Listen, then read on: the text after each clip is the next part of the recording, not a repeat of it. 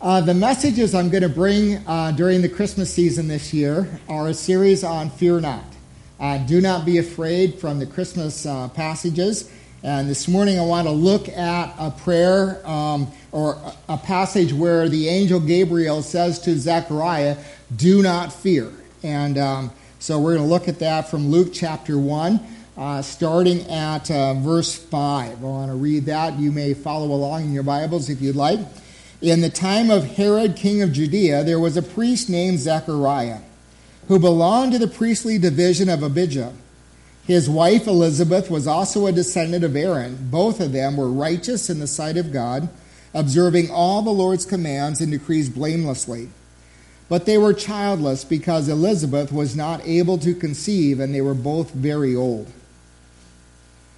Once, when Zechariah's division was on duty, he was serving as priest before God. He was chosen by lot, according to the custom of the priesthood, to go into the temple of the Lord and burn incense. And when the time for the burning of incense came, all the assembled worshipers were praying outside. Then an angel of the Lord appeared to him, standing at the right side of the altar of incense. And when Zechariah saw him, he was startled and gripped with fear. But the angel said to him, do not be afraid, Zechariah. Your prayer has been heard. Your wife Elizabeth will bear you a son, and you are to call him John. He will be a joy and delight to you, and many will rejoice because of his birth. For he will be great in the sight of the Lord. He is never to take wine or other fermented drink, and he will be filled with the Holy Spirit, even before he is born. He will bring back many of the people to Israel, to the Lord their God, and he will go on before the Lord in the spirit and the power of Elijah to turn the hearts of their parents to the children and the disobedient to the wisdom of the righteous, to make ready a people prepared for the Lord. Zechariah asked the angel, how can I be sure of this? I am an old man, and my wife is well along in years. Men, you need to pay attention to this. This is an old, wise, righteous man who doesn't refer to his wife as old. He says, you're well along in years. The angel said to him, I am Gabriel. I stand in the presence of God, and I have been sent to speak to you and to tell you this good news. And now you will be silent and not be able to speak until the day this happens, because you did not believe my words, which will come true at their appointed time. Meanwhile, the people were waiting for Zechariah and wondering why he stayed so long in the temple. When he came out, he could not speak to them. They realized he had seen a vision in the temple, for he kept making signs to them, but remained unable to speak. When his time of service was completed, he returned home. And after this, his wife Elizabeth became pregnant, and for 5 months remained in seclusion. The Lord has done this for me. She said, in these days he has shown his favor and taken away my disgrace among the people. Now, the key text that I want to focus on this morning is found in verse 13 there, where the angel says to Zechariah, do not be afraid, Zechariah, your prayer has been heard. Your wife Elizabeth will bear you a son, and you are to call him John. I read some lengthy comments in an online commentary that I like this week from this passage. And it was kind of surprising as I looked at the comments. There were a number of people who wrote just some stories about their life flowing from this passage. And basically, there were people that were talking about their disappointment with God and their frustration with God, and they began to tell their stories. And one person said that they had become jealous of those who always seem to win the Christian lottery. There are people who just seem like they pray and they live right and everything just goes well. And of course, you don't see everything in their life, but you think you do. And so there's people out there that just, things just work for. And so this person was writing, just said, I've come to the end of my life and I'm just jealous of people who have won the Christian lottery. Everything seems to go their way and God's always on their side, and it doesn't seem to work out that way for me. I pray and my prayers go without effect. Another person wrote about being continually molested as a young child, and then growing up and becoming an adult and going on, and life turned from one hardship into another. And even though they tried to be faithful to God all the way through it, they were at a point where they were beginning to lose hope in God. And then another one a mother wrote of losing a child and dealing with suffering and disease and cancer and never seeming to find any relief in prayer in her life.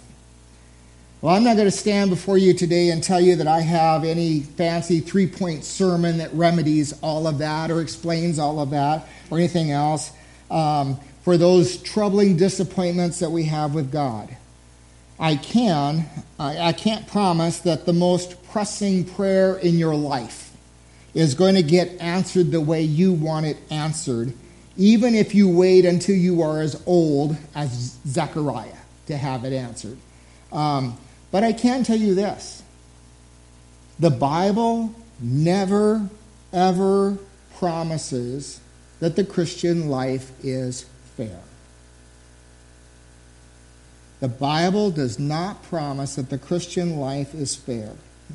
Do you remember when Peter had failed, denied Christ 3 times, and Jesus went to restore him, and Jesus said, feed my lambs, feed my sheep, feed my sheep. And after the 3rd time, Peter got the message, and Jesus said to him, "You follow me."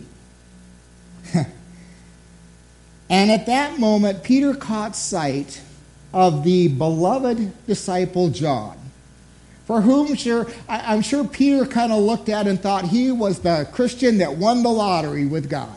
Everything went his way, and he was the favorite of the disciples and all of that. And Peter caught sight of John over there, and he turned to Jesus at that point, and he said to Jesus, "What about him?" Because Jesus had just told Peter how his life was going to end, that if you follow me, you are going to be crucified. And Peter said, "What about him? Will it end the same way for him? Is it fair?" And Jesus answered, "If I want him to remain until I return, what difference is that to you? You follow me." We don't like that kind of theology. The fact is, it's biblical theology. Not everything in life is fair, and not everything in the Christian life is fair. The bottom line is this: regardless of the circumstances of your life, Jesus is calling you to follow him. Regardless of what you're going through, regardless of what your life entails, you follow me, Jesus says. That greatly disturbs our American sensibilities. We want everything in life to be fair. And there isn't a lot of that around.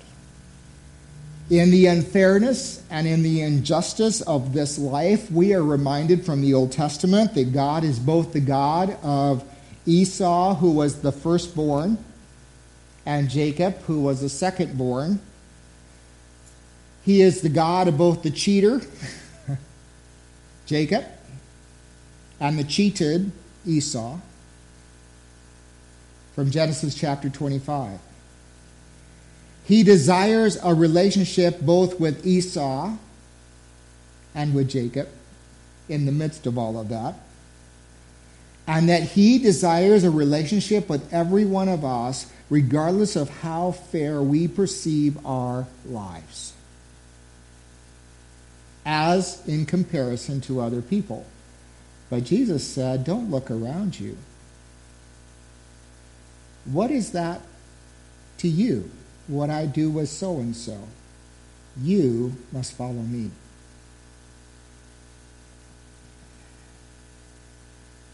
The very best thing you can do with your life is to trust it to God and see what he does with it. I grew up, my first job off the farm, well, I was still on the farm, but during the summer, after I milked the cows in the morning, I would go to work for a neighbor, Virgil Petrick.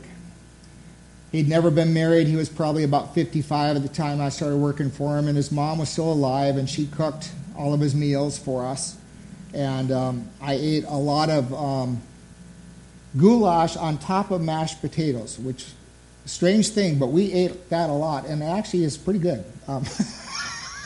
You wouldn't dream so, but anyway, I ate that. I remember that a lot. But she had one of these little sayings that she used. I heard it every day we walked in. If he said anything about a tractor breaking down or something else happening or something about a neighbor or this or that, her comment was, it's the berries. Life is the berries. and I think of that every now and then. And, you know, the thing I want to say to us is that when life is the berries, I would rather experience the berries with God than without him. And shouldn't that really be our response to life? That regardless of whether you win the Christian lottery today or not, or whether your life is just the berries, the fact is you want to experience life, regardless of how it is, with God rather than without him. And we always want God in the midst of our life, regardless of how fair it is or regardless of how we perceive it compared to other people. But it is difficult. It is difficult for us to see the big picture, and sometimes some of that we don't see till we get to heaven. It's difficult for us to perceive and to process much of anything beyond what you and I can see and touch and smell and taste and all of those kind of things. It's difficult for us to be patient when it is us who is suffering or it is loved ones who are suffering. But there is coming a day when God is going to right all wrongs, and pure justice will be administered from his throne. So we come to this text today, and we find Zechariah and Elizabeth. They have served God faithfully for decades, at a time when no one heard a word from God in some 400 years. Ever feel like God is silent to you? Ever feel like you go through seasons of your life when you just don't hear anything from God? Try on 400 years for size. See how you like that. God was silent. He sent no prophets, nobody between Malachi and Matthew. 400 years of silence, of Jews going through all the motions and making all the sacrifices and doing everything they could, and without ever hearing a new word from God. Nothing. Stillness, silence for 400 years. On top of that, during that same 400 years, the Romans became more and more and more oppressive. Life became intolerable under the cruelty of the Romans and the wickedness, especially of Herod. Yet, Zechariah and Elizabeth, serving as priests who hadn't heard from God, hadn't been able to speak a prophetic word from God, they were faithful. They were blamelessly obedient, the scripture says. They were righteous. One of the biggest challenges of life for us is in those times when it doesn't seem like God is moving or stirring, and life is not going very well. It's the berries. That is when Satan whispers in our ear, you might as well do something else with your life? Why continue to be righteous? Why continue to be obedient? Why continue to be faithful? And Zechariah and Elizabeth, even after 400 years of silence from God, and the increasing oppression of the Romans, wow, they continued to be obedient and faithful and righteous. On top of that, personally, their lives were not what they had hoped. They lived in a Jewish culture, and this is just, it's hard for us to conceive of this, but they lived in a Jewish culture that literally frowned on anyone that was childless. And in fact, they went so far as Jews to make you feel like if you were childless, it was because God was against you. It's pretty hard to stay righteous and blameless when you feel like you're being falsely judged by other people. Having Jewish offspring was so important that in Deuteronomy chapter 25, verse 5, it commanded a man, if his brother died, it commanded him to go marry his brother's wife and have children for her, for his brother, because that was that important in that culture. And so our text would indicate that Elizabeth may have even taken on a little bit of a spirit of self-condemnation that she had kind of absorbed from the culture around her from the very last verse I read. They had prayed for a child, but as the decades went on, they quit praying, admitting in their hearts and in their lives that God's answer was somehow unexplainably no. And now they were old, or well along in years. But they would not decide to quit being righteous and blameless and obedient, even in their disappointment. Zechariah's name means Jehovah has remembered.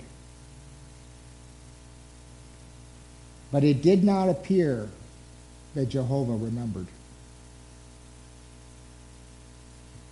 We all have those prayers. Every one of you have prayers. You've been praying for a long time. You've been faithful in prayer, but the answer has not come yet.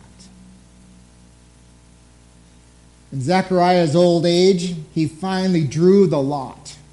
As a priest, you got to offer incense and offerings and all, sacrifices and all those things on a fairly regular basis. But you only one time in your life as a priest got to go to Jerusalem, into the temple, into the Holy of Holies, and offer incense there. One time in your life. Zechariah was nearing the age where it looked like that chance was even going to miss him altogether. But he drew the lot. Kind of like having your number in a big barrel and they pull it out. And, hey, it had his name. Finally, before he dies, he gets to go do this. And so he goes to the temple and he goes and he offers incense. And in the middle of that, an angel shows up. Gabriel shows up. Now, common Jewish thought was that if an angel ever showed up in your life, this was not a good thing.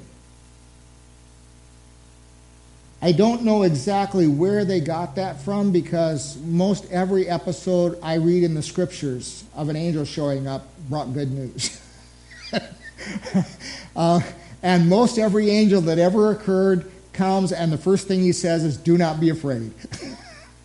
But nonetheless, Jews believed it was not a good thing if an angel showed up in your life.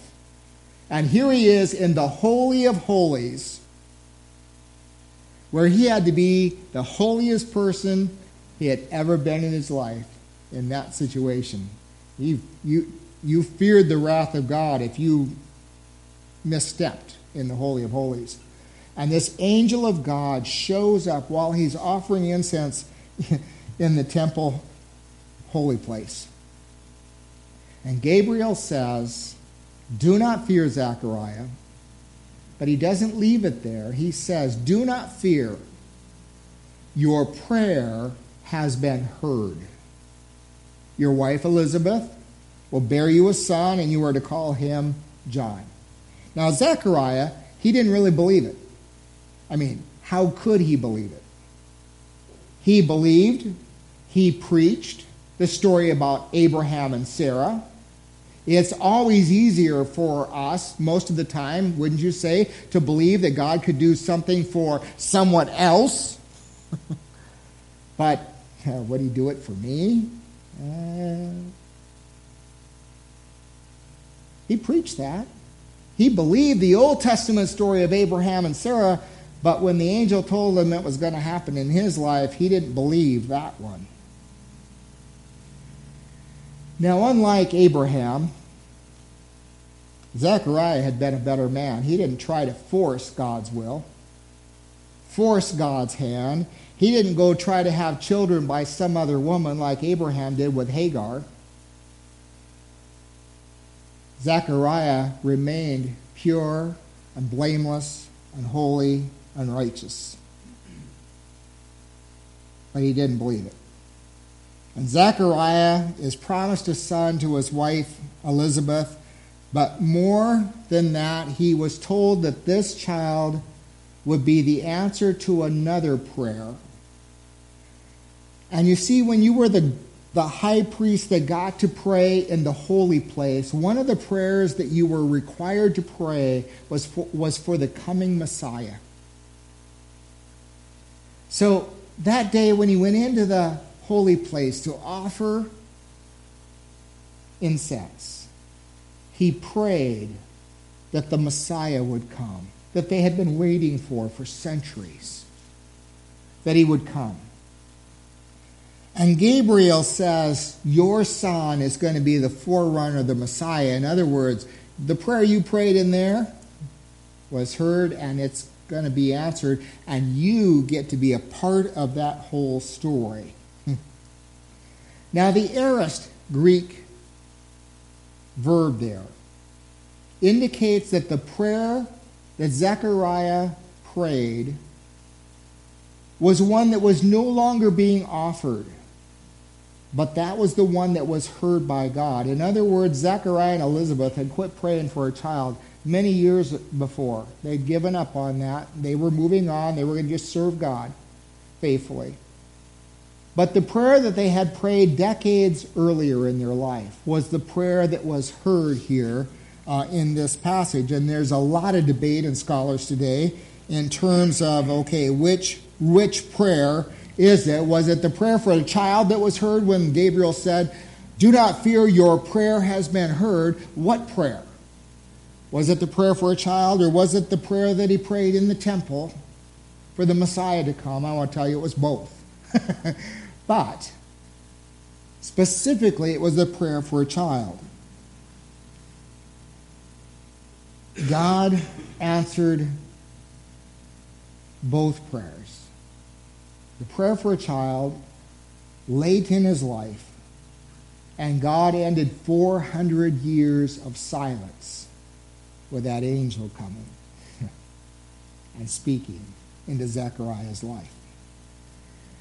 Sometimes the pain of unanswered prayer in our life, sometimes the pain of feeling like we have lost the lottery, the Christian lottery in life, drives us to fear praying bold prayers. We give up. We quit. And we tend to go vague in our prayer life, or we tend to go small in our prayer life.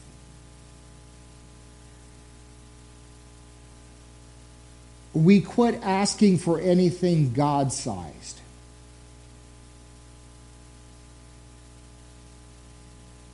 So today I want to appeal to you as Christians.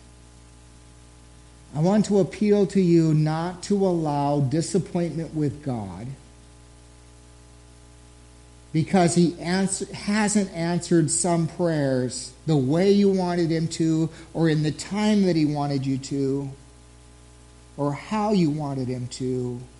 Don't allow disappointment with God to keep you from praying bold prayers, big prayers, God-sized prayers.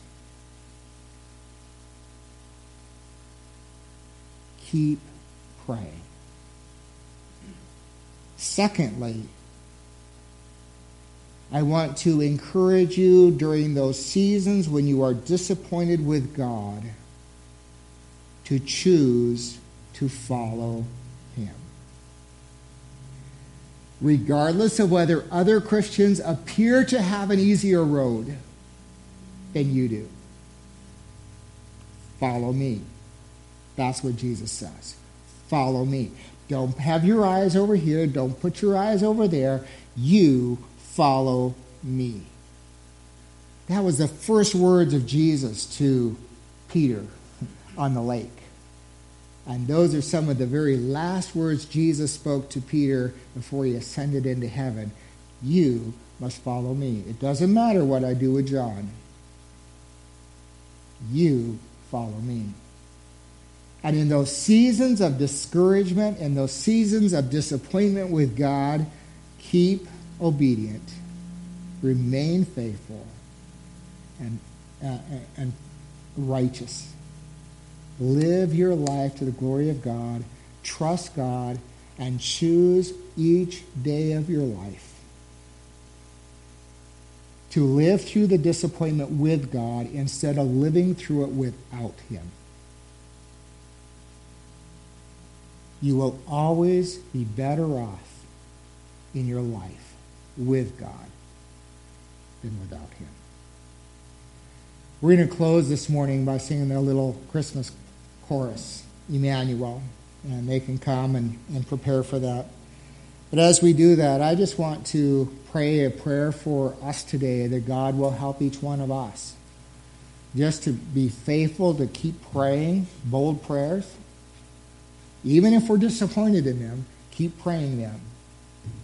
And to keep living for Jesus and following him.